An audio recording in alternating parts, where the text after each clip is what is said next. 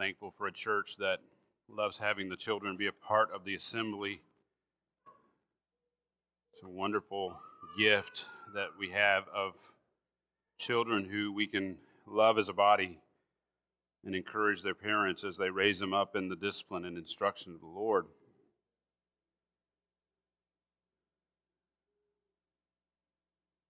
I want to thank Sam and the team, and Emily and Justin and the others who join us in join together and leading us in worship. It's so wonderful to have these folks with us. Well, good morning and welcome to Grace Bible Church. I pray this Lord's Day morning is encouraging, has been encouraging to you. I know it has been to me. I'm always amazed at our Lord's kindnesses to us, especially when we are hurting. We're hurting, and it's just interesting. I wonder. I actually have. Let me look at something real quick before we start. I updated my sermon this morning before I came, and it isn't. I guess the Lord didn't want me to preach that part of it. That's okay. It's just fine the way it is. So we'll preach it the way it is. Well, good to have Keith back this morning. Welcome back, brother. It's good to have him back. And earlier this week, I stopped by his house. We were able to spend the morning, I think it was Wednesday, right? Was it Wednesday? We were able to spend the morning at fellowship. I'm so thankful that he's doing so well. I'm thankful that he was able to make it here this morning. I know he has appreciated the prayers that you have prayed and the help that you have given during this time of recovery. I know that they've still got a few more weeks of recovering and going through the difficulty of getting back to 100%, but I trust that he's going to be even better than 100% in terms of what the Lord has done through the doctors and helping him with his hip. So, while I was at his place last week, we were able to record a couple of episodes of Fresh Bread. And if you guys have been listening to the podcast, I hope you've been blessed by them. If you've been listening to them, Keith and I have been both very blessed in preparing and recording them. The discussions force he and I both to think deeply about the topics that we discuss. I mean, so we have to really think hard and answer the questions that are on the table. And so we are so thankful to be able to do that. In the episodes we recorded this past week, we discussed the purpose of suffering in the Christian life. It's amazing how God puts us through afflictions. He puts us through trials. As you know, Keith, we just talked about it with his surgery, just had his hip replaced after years of pain, and so thankful that was able to be done. And Jenny has endured this condition that she has, and it's hard to even describe the things that she's gone through. And she was able to share on Fresh Bread. You guys will have the gift of hearing some about her story, and I'm so thankful. I listened to part of it this past Wednesday as we prepared to do our part of the podcast. It's going to be, I think, a blessing to our church. So I trust that you will listen and be blessed as I was as I heard her speak of her health struggles and how the Lord has used them. Truly, most of us have been affected by suffering in the Christian life. I mean, it's really part of life in this world. It's a life in a fallen world. We suffer in a fallen world. As Christians, we also mourn over sin. We mourn over our own sin. We also mourn over the sin that we see around us because we have a longing for something greater. We have a longing for a world where sin doesn't exist, or at least I hope you do, and I know that I do. I hate sin. I hate it. I hate it in myself, and I hate it as I see it in others around me. I hate seeing those things, and I hate seeing the sin in the world, and I know and I long for a day that it's going to be when sin is going to be no more. And I hope you do as well. During my prayers, though, for the church, I often quote 2 Corinthians 1:1-5. It's actually one of my favorite verses. Paul writes to the Corinthians, he says, the Father of mercies and the God of all comfort, who comforts us in all our afflictions, so that we will be able to comfort those who are in any affliction with the comforts with which we ourselves have been comforted or are comforted by God. For just as the sufferings of Christ abound to us, so also our comfort abounds through Christ. I mean, that's an amazing, amazing sentence. Amazing 2 verses there where Paul says that he speaks of this comfort over and over and over, the comforting that we get by using, God uses others to give us comforted, or to be able to comfort us and to comfort others with the same comfort by which we're comforted by God. It's amazing to think about that. It's also amazing to think of the sufferings of Christ abounding to us, but so also our comfort abounds through Christ. Paul says that God is the Father of mercies, and He is the God of all comfort, and He is the one who has comforted him. Paul says in all his afflictions. He did this so that Paul could have an understanding to be able to comfort others with that comfort that comes from God. That's an incredible statement that only can be made by a mature believer who truly understands the purpose of suffering in the Christian life. Here's the question. Are you currently going through health issues? Quite possibly God will use you to comfort others afflicted in similar ways. Are you enduring depression, melancholy? You can be hopeful that God will use your struggles to encourage others in similar positions. Are you struggling with your children? You struggling being a parent? You see, God may be setting you up to help others in the future. As you go through this, and as God comforts you in those things, He could very well be setting you up to help others in a very similar position.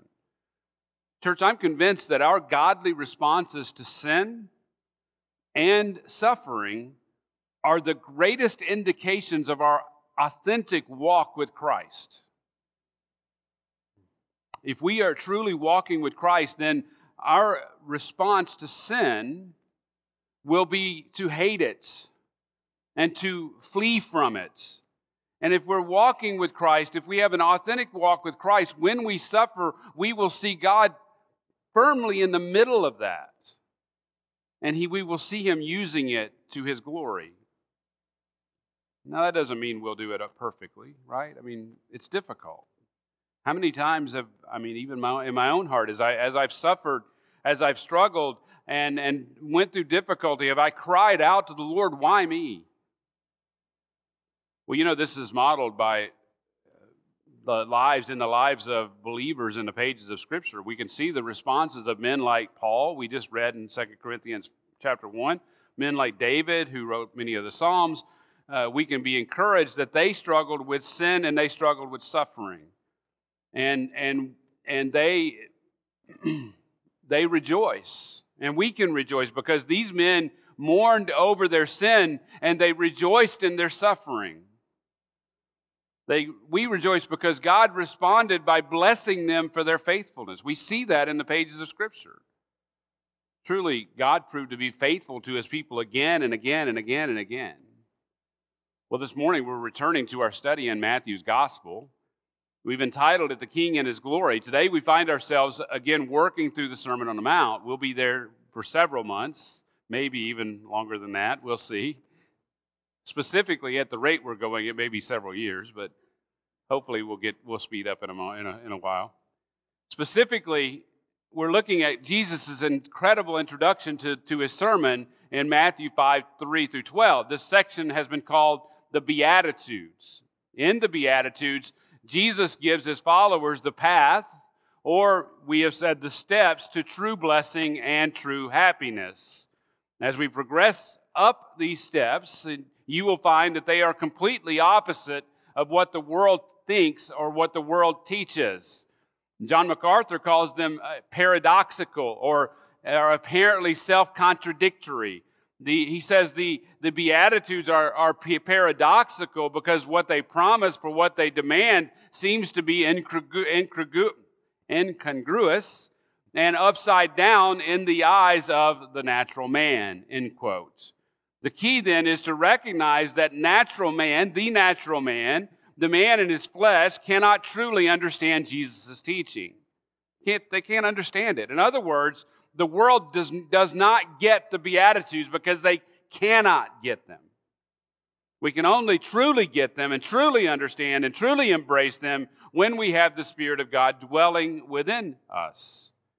I love Paul's explanation in 1 Corinthians 2:14. He says, now we have received, this is as Christians, we have received not the spirit of the world, but the Spirit who is from God, so that we may know the depths graciously given to us by God, of which depths we also speak, not in words taught by human wisdom, but in those taught by the Spirit, combining spiritual depth with spiritual words. But a natural man, get this, but a natural man does not accept the depths of the Spirit of God, for they are foolishness to him. And he cannot understand them because they are spiritually examined. You see, the correct interpretation of the Sermon on the Mount, specifically the correct interpretation of the Beatitudes, is foolishness to the world. It's foolishness to the world because they cannot understand the depths of the Spirit of God. In Paul's words, they are spiritually examined. Therefore, they cannot be understood by fleshly men. This may be then, as we go through the Beatitudes, this may be then the most critical study so far in the life of Grace Bible Church. And let me tell you why. Our effectiveness as a church and as saints in carrying out the Great Commission greatly depends upon our understanding and living Jesus' words in the Beatitudes.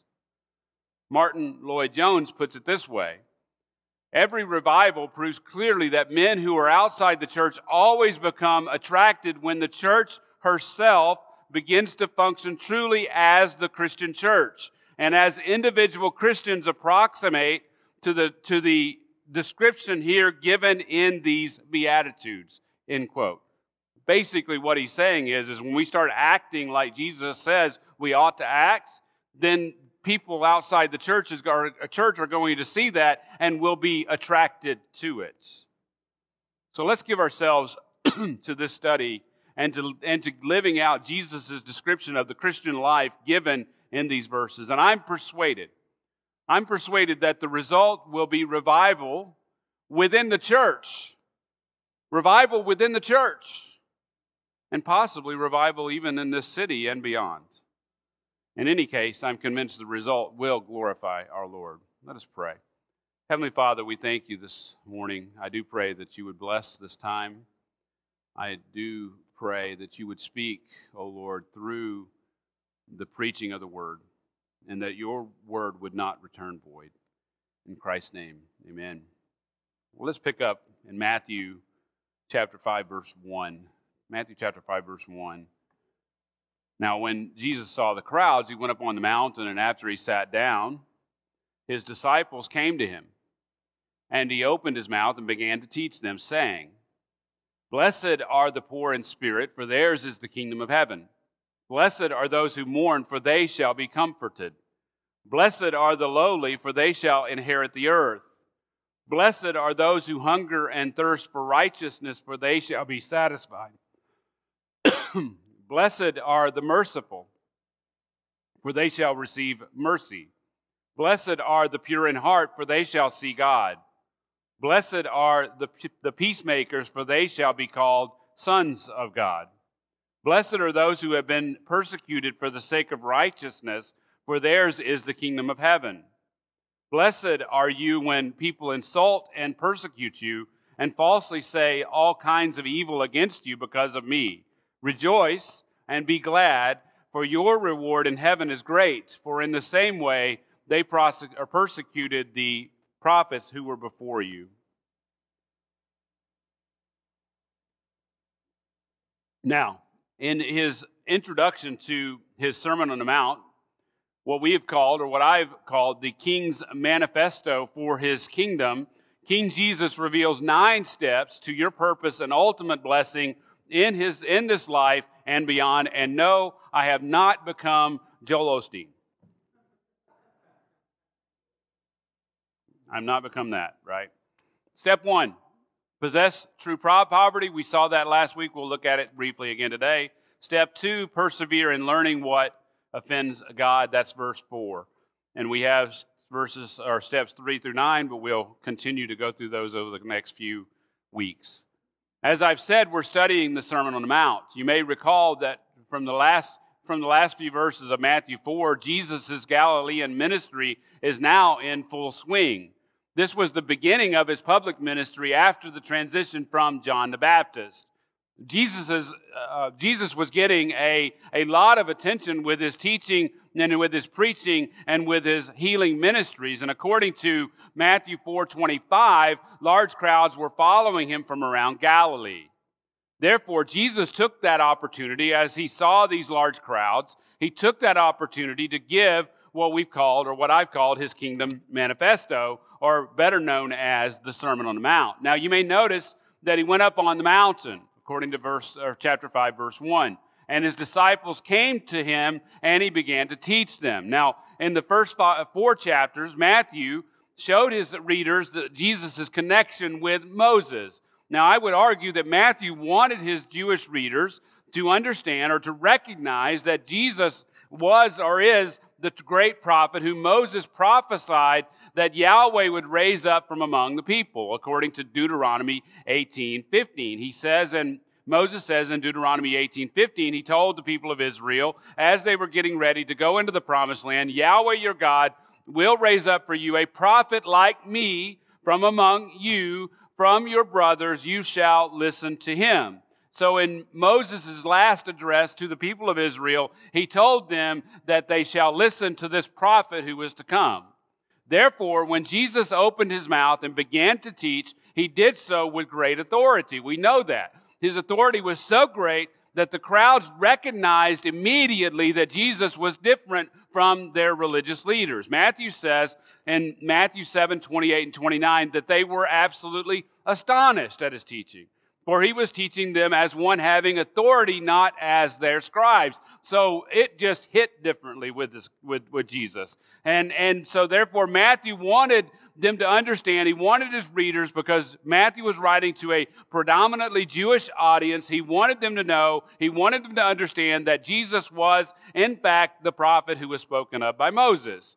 Now, last week, we studied Matthew 5:3, which says, blessed are the poor in spirit, for theirs is the kingdom of heaven. Now, before we were able to take step 1, we took some time during that sermon to understand the nature of blessing. So what does it mean? We answered the question, what does it mean to be blessed? Now, we will continue to use the following definition. I actually tweaked it just a little bit from last week, and then we'll continue to do that. I defined blessing as the state of happiness in our inward selves that comes from the acknowledgement of the reality of how fortunate we are to have a relationship with God the Father through Jesus the Son. This relationship produces an inner bliss and contentment that comes from an ever-increasing recognition of all that God has done for us, and that no circumstance or set of circumstances can change our happiness or contentment in Christ. Now, that's a mouthful, but I promise you that even that definition will fall short in some way to the incredible reality of the spiritual blessing that Christ Jesus is describing here.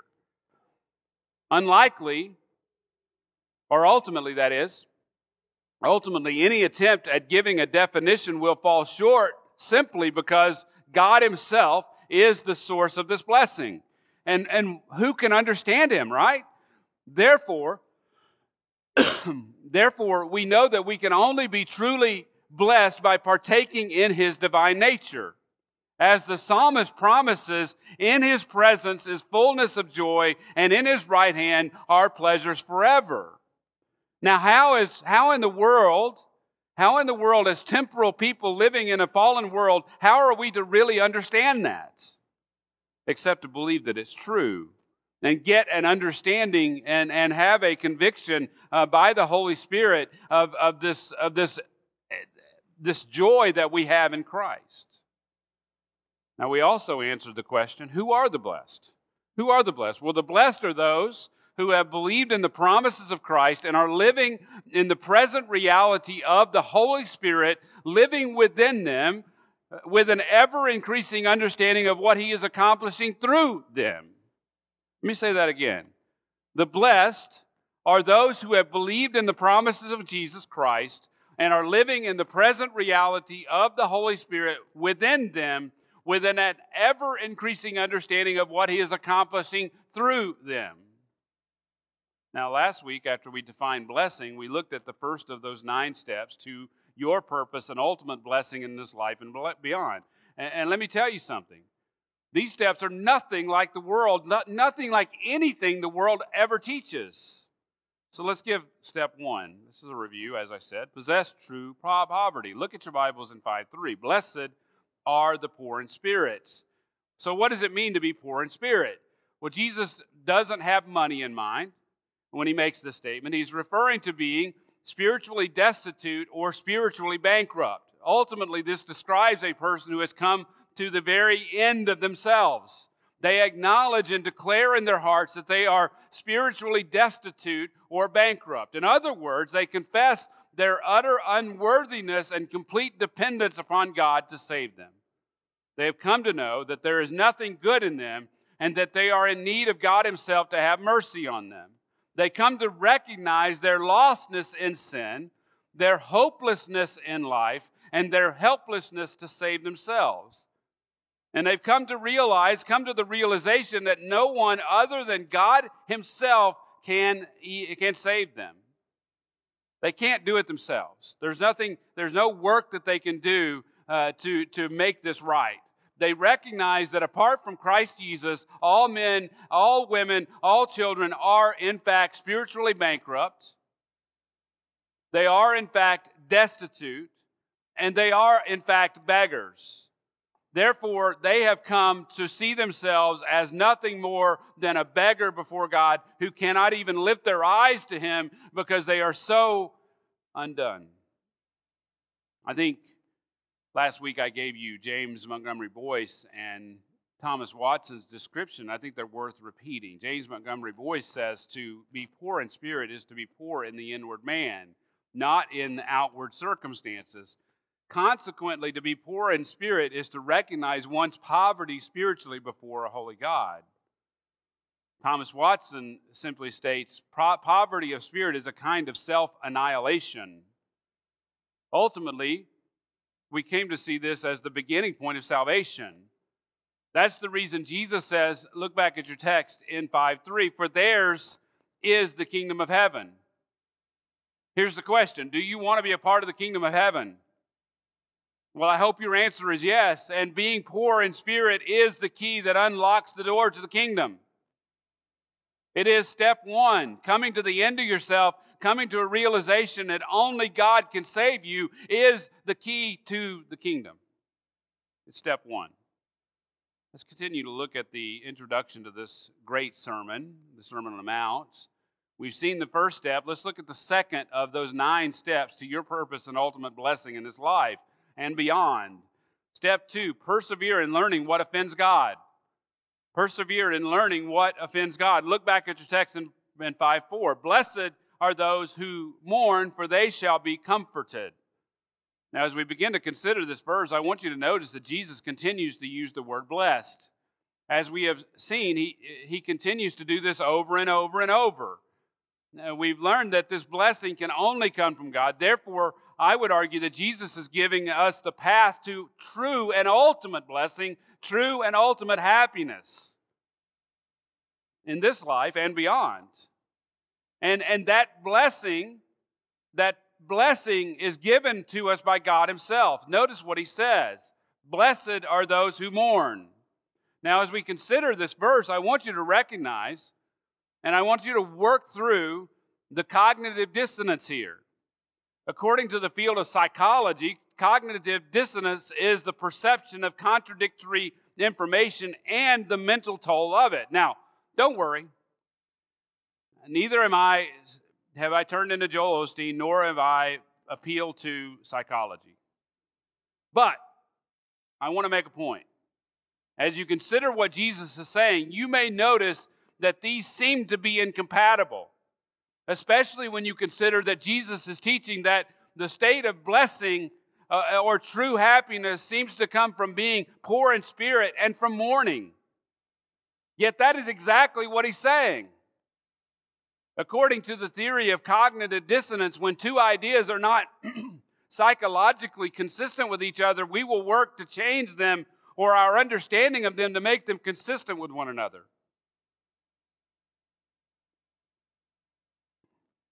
But I can promise you they are consistent.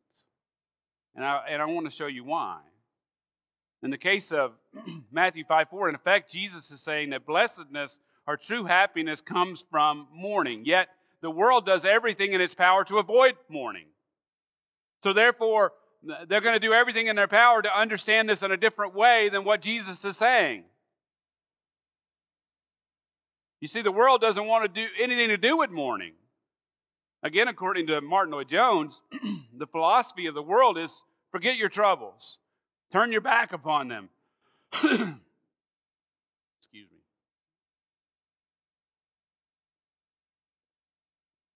Seems to be that time of year. Let me start over with that quote. Martin Lloyd-Jones says, the philosophy of the world is forget your troubles. Turn your back upon them. Do everything you can not to face them. Things are bad enough as they are without you going to look for trouble, says the world. Therefore, be as happy as you can. The whole organization of life, the pleasure mania, the money, energy, and enthusiasm that are expended in entertaining people are all just an expression of the great aim of the world to get away from this idea of mourning and this spirit of mourning, end quotes. In the words of John MacArthur, he says, pleasure brings happiness, money brings happiness, entertainment brings happiness, fame and praise bring happiness, self-expression bring happiness. On the negative side, avoiding pain and trouble and disappointment, frustration and hardships and other problems bring happiness. Sidestepping those things is necessary before other things can bring full happiness. Throughout history, a basic axiom of the world has been that favorable things bring happiness, whereas unfavorable things bring unhappiness. That principle seems so self-evident that most people would not even bother to debate it, end quote. Truthfully, in our modern society, we hate mourning. We are repelled by it. The world wants to separate itself from it. I'm convinced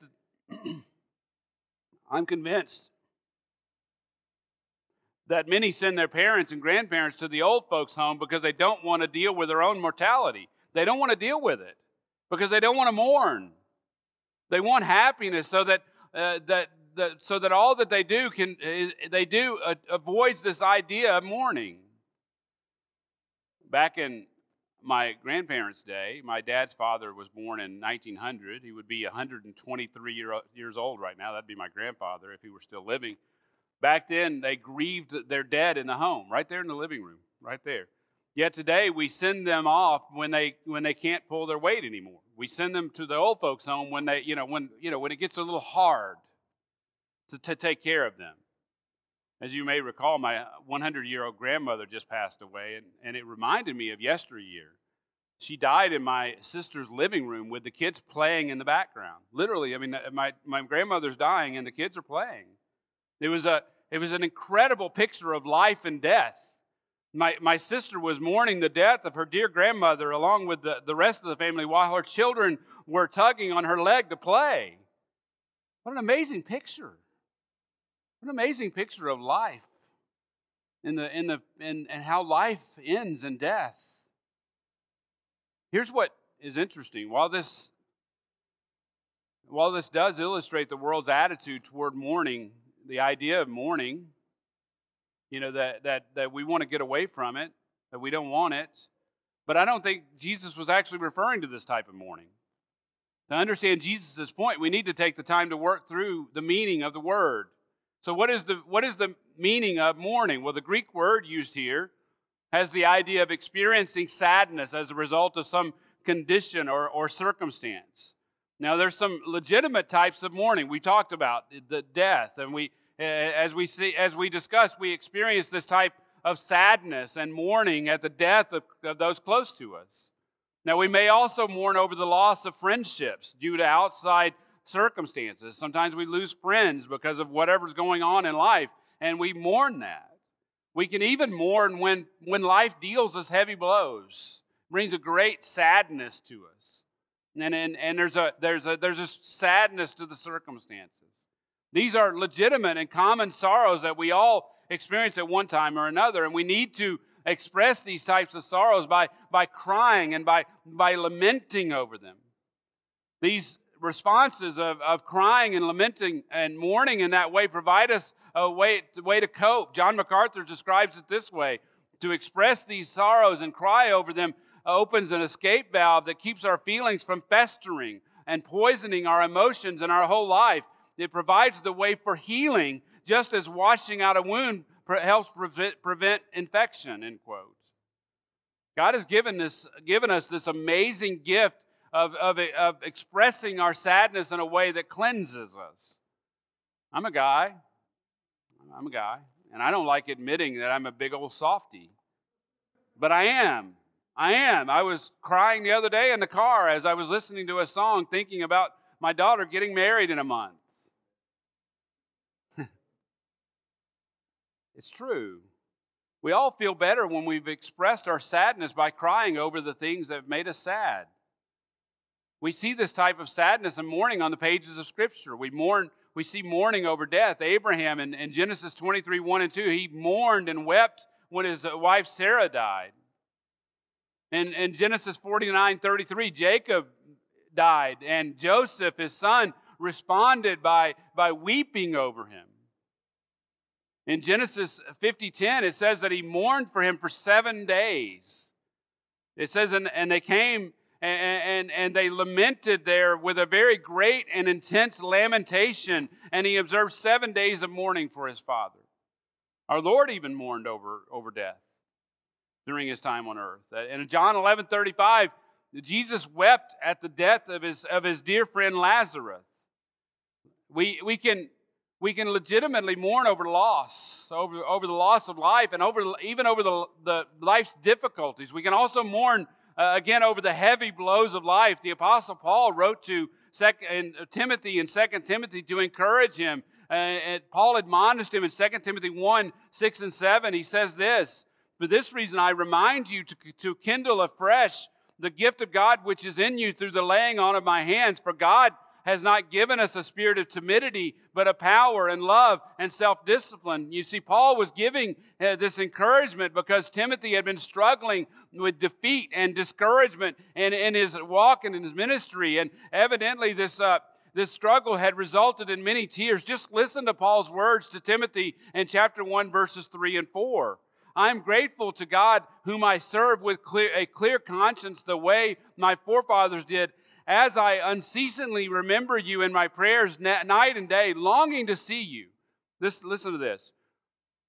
"Having remembered your tears, so that I may be filled with joy." So he's praying for Timothy, remembering those times of mourning that Timothy was struggling. He was struggling. He was mourning a struggle. Again, these are legitimate types of mourning. It is good when we mourn for a period as a way to cleanse us from emotional baggage and sadness and loss. But there's also an illegitimate type of mourning. We can take mourning and use it for sinful reasons. Usually we mourn in illegitimate ways to garner attention for ourselves. This is usually for the attention of others, even while we are doing it for God's attention. Sometimes we can mourn over unfulfilled desires or plans. You see, people will sometimes devise evil in their hearts that is thwarted by God, and some have affections that cannot be fulfilled in godly ways. You see, Judas's wicked actions are one example of a man who devised evil in his heart, and when he saw that Jesus had been condemned, he felt remorse. And he returned the 30 pieces of silver to the chief priests and the elders, and he said, "I have sinned by betraying innocent blood." It's Matthew 27, verses 3 and 4. But when he came to see the result of his wicked action, there was a measure of sadness and remorse. And said another way, he had second thoughts about his actions. Second thoughts. But Matthew doesn't use the same word in Matthew 27:3.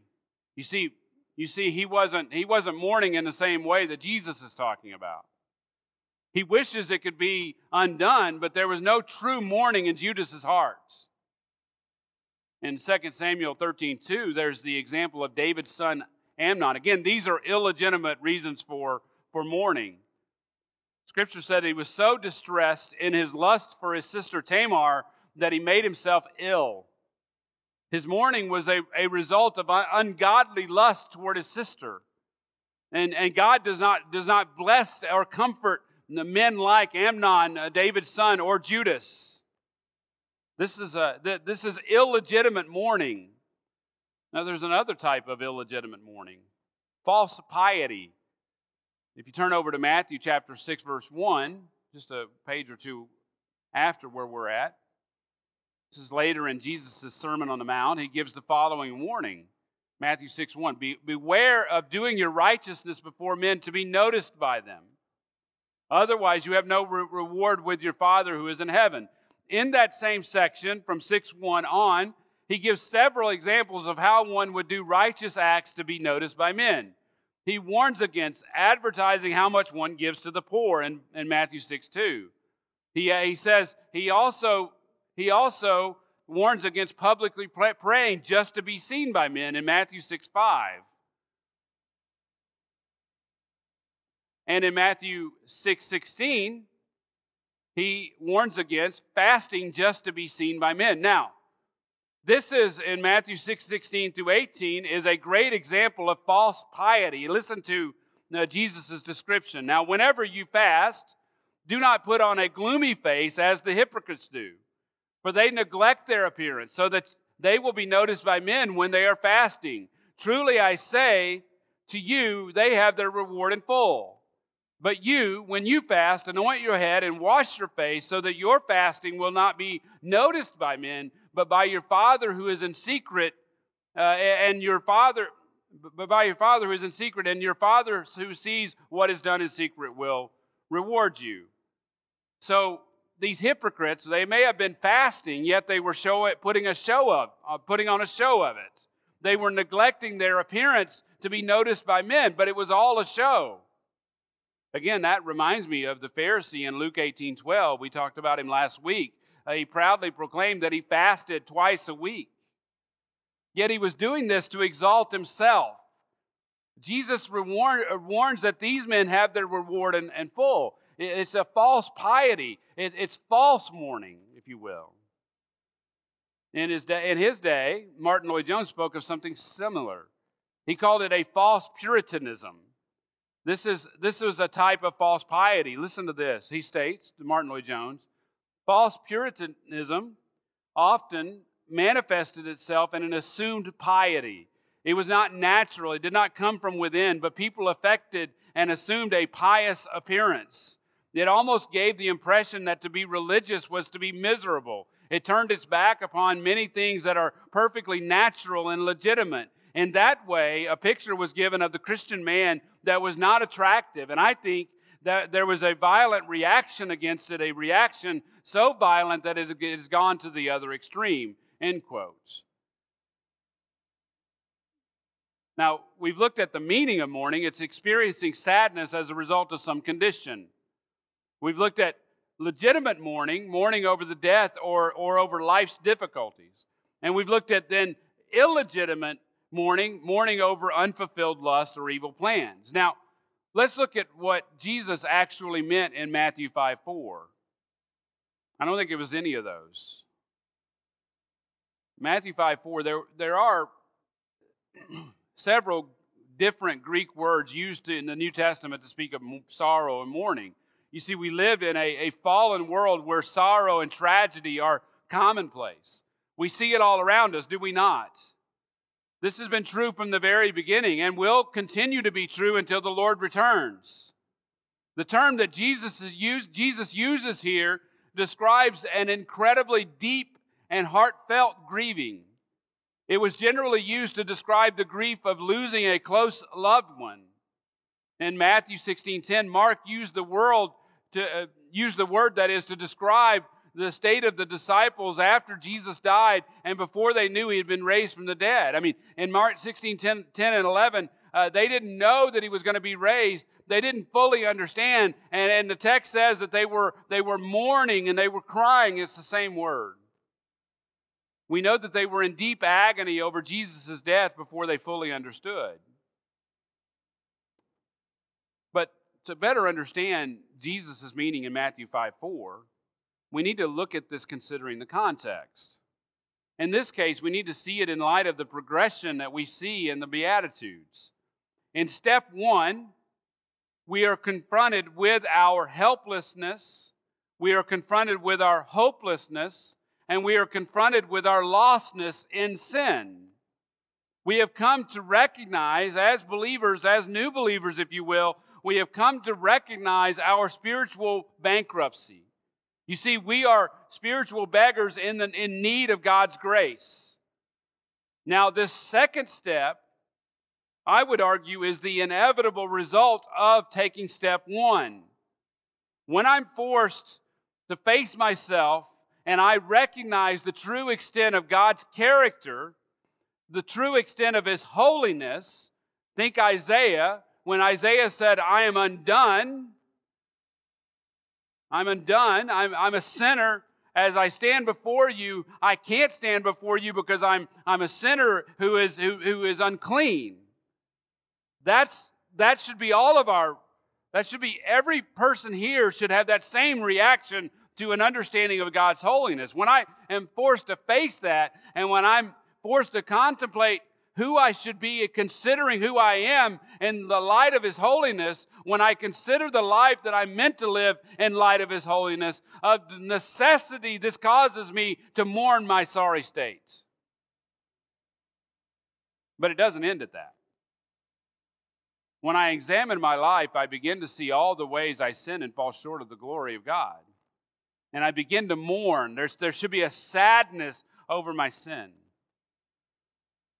Believers and unbelievers have the capacity to mourn in the ways that we've described. They have the capacity. Unbelievers can mourn the loss of loved ones. They can mourn great difficulty in their lives. They can mourn over thwarted plans. But the type of mourning that Jesus is talking about in Matthew chapter 5, verse 4, can only be truly experienced by those who have taken step 1. Those who possess a true poverty of spirit, that understand who they are in light of God's holiness.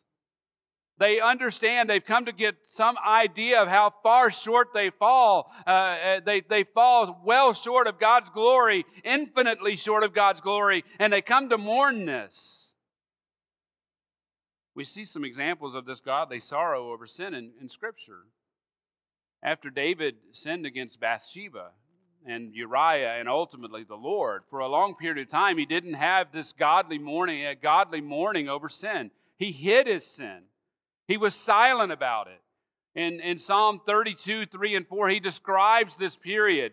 Listen to his words. He says, this is Psalm 32, 3 and 4, when I kept silent about my sin, my bones wasted away through my mourning or through my groaning all day long. For day and night your hand was heavy upon me. My vitality drained away as with the heat of summer. Selah. You see, David tried to move on with life as if nothing had happened.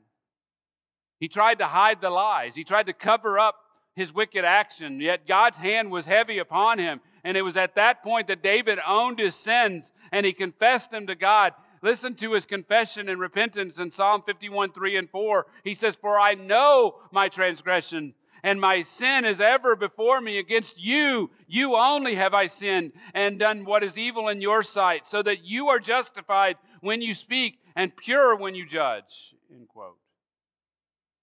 You see, when David confessed his sin and began to mourn over his sin, he was able to proclaim with great joy, how blessed is he, this is Psalm 32, 1 and 2, how blessed is he whose transgression is forgiven, whose sin is covered. How blessed is the man whose iniquity Yahweh will not take into account, and in whose spirit there is no deceit. He came to that point when he confessed his sin. He was able to mourn over his sin. And Jesus is speaking then of a type of mourning that can only come from a deep and abiding understanding of our sin, a deep and abiding understanding of His holiness, and a deep and abiding understanding of how far, infinitely far, we fall short. Earlier, I spoke of this being a paradox. How can we be happy when we are mourning? Well, I would argue that this happiness comes as a result of this type of mourning. Remember, God Himself is the source of the blessing. God Himself is the source of the happiness. Therefore, when we come to this place of deep mourning over our sinfulness, we receive God's blessing. We see this with the example of David. He was wasting away until he recognized the utter sinfulness of his actions. He mourned, he confessed, he repented, and God blessed him. The question is, how does God bless our mourning? Well, we'll see that next time. Look back at your text in Matthew 5:4. Just real quickly,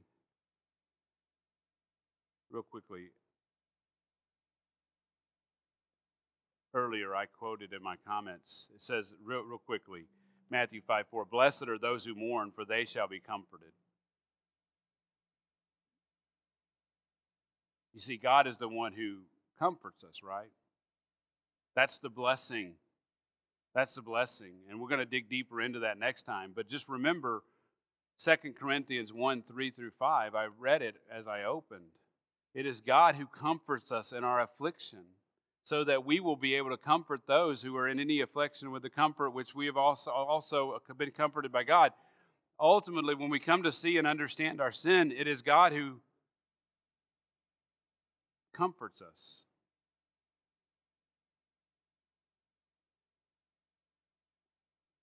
So, I wanted to give an illustration of this, but for some reason, I really am having computer difficulties. Let's do this.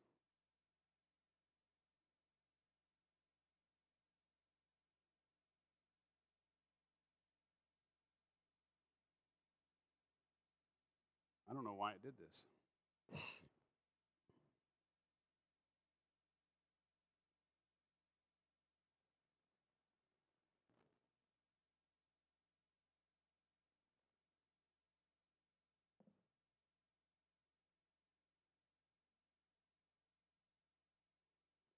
Well,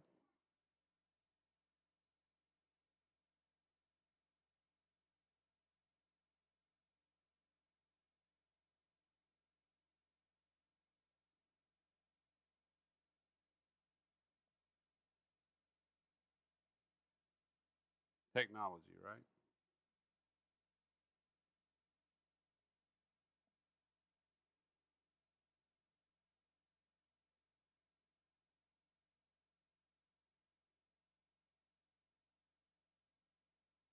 Does somebody have the handout? Yep, because it's on the handout, which is weird. Thank you, brother.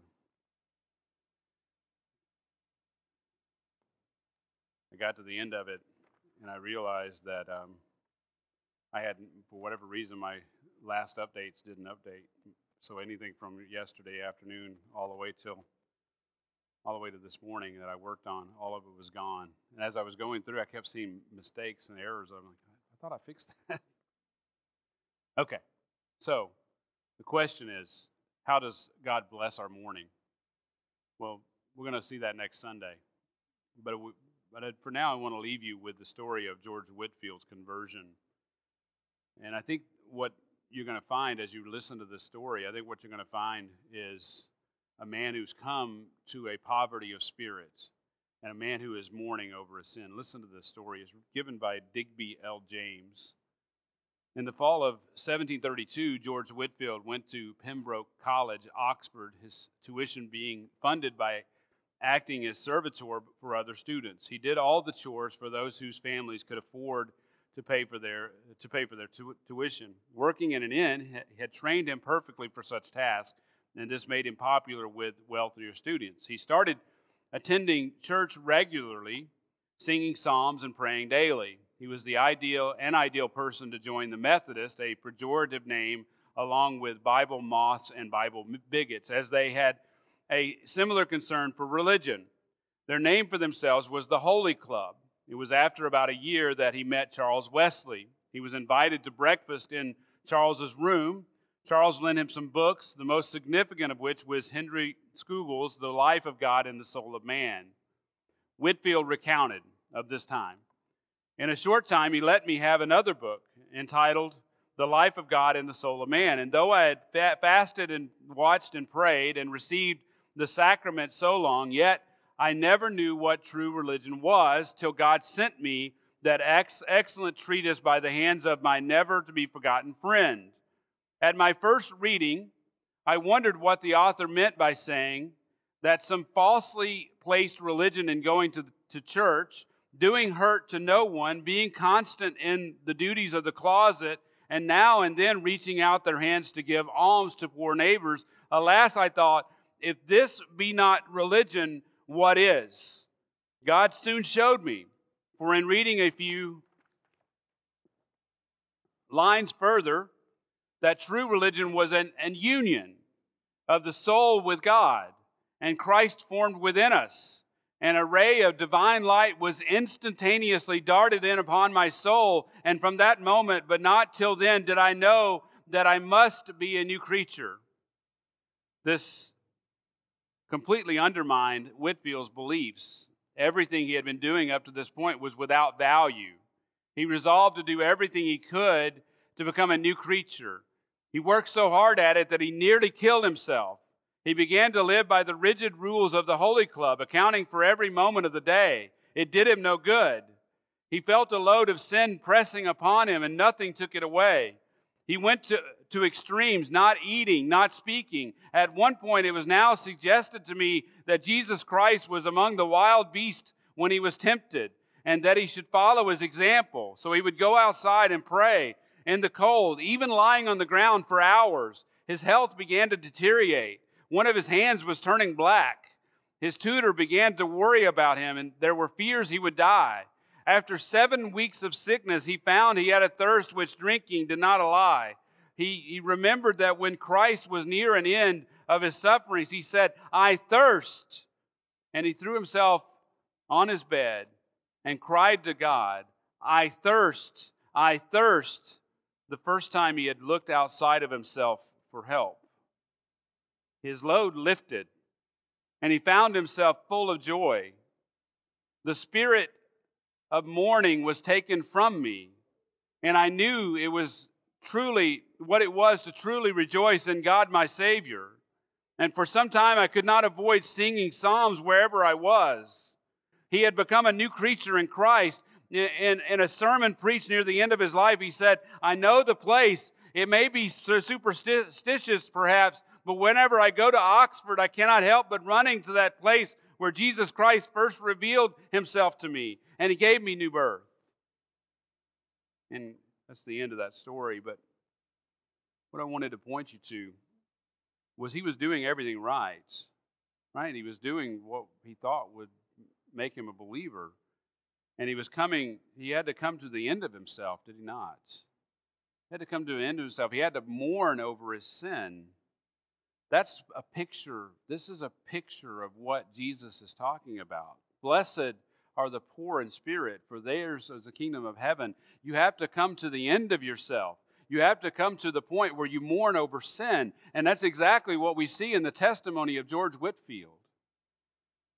The question is, have you come to the end of that? Have you come to that place? Have you come to the place where you are poor in spirit, where you understand that you have nothing to bring to the altar of salvation except for your sin, that you fall woefully short? Have you mourned over your sin? Have you come to see that it's a sin against a holy God and that you need His grace and His mercy? Pray that you'll come to that point. And I know and I'm persuaded that God will comfort you. Heavenly Father, we thank you Lord, in the midst of technical difficulties and struggles, Lord, I pray that your word was preached. I pray that if there be a soul out there or multiple souls who have not come to this poverty of spirits, have not come to this point of knowing their need, understanding their need, understanding their destitute, they are destitute before you. Pray if there be anybody here who has not seen their sin for what it truly is. And like Isaiah, crying out that I'm a man of unclean lips amongst a people of unclean lips. Lord, have mercy on my soul. Like George Whitefield, having thought that he had done everything, coming to a point of becoming a spiritual beggar, becoming a man who knew that he fell short, and a man who was mourning over his sin. Father, I pray, if there be anybody here in that position, that you would convict them, that you would have them come to see how far short they fall, and that they need the Lord Jesus Christ, who went to the cross, who bore their sin so that they wouldn't have to. If they just call out, if they just cry out right now, be merciful to me. Save me, O Lord. I thirst. I thirst. Lord, we know the promise is that you will save them and that they will thirst no more.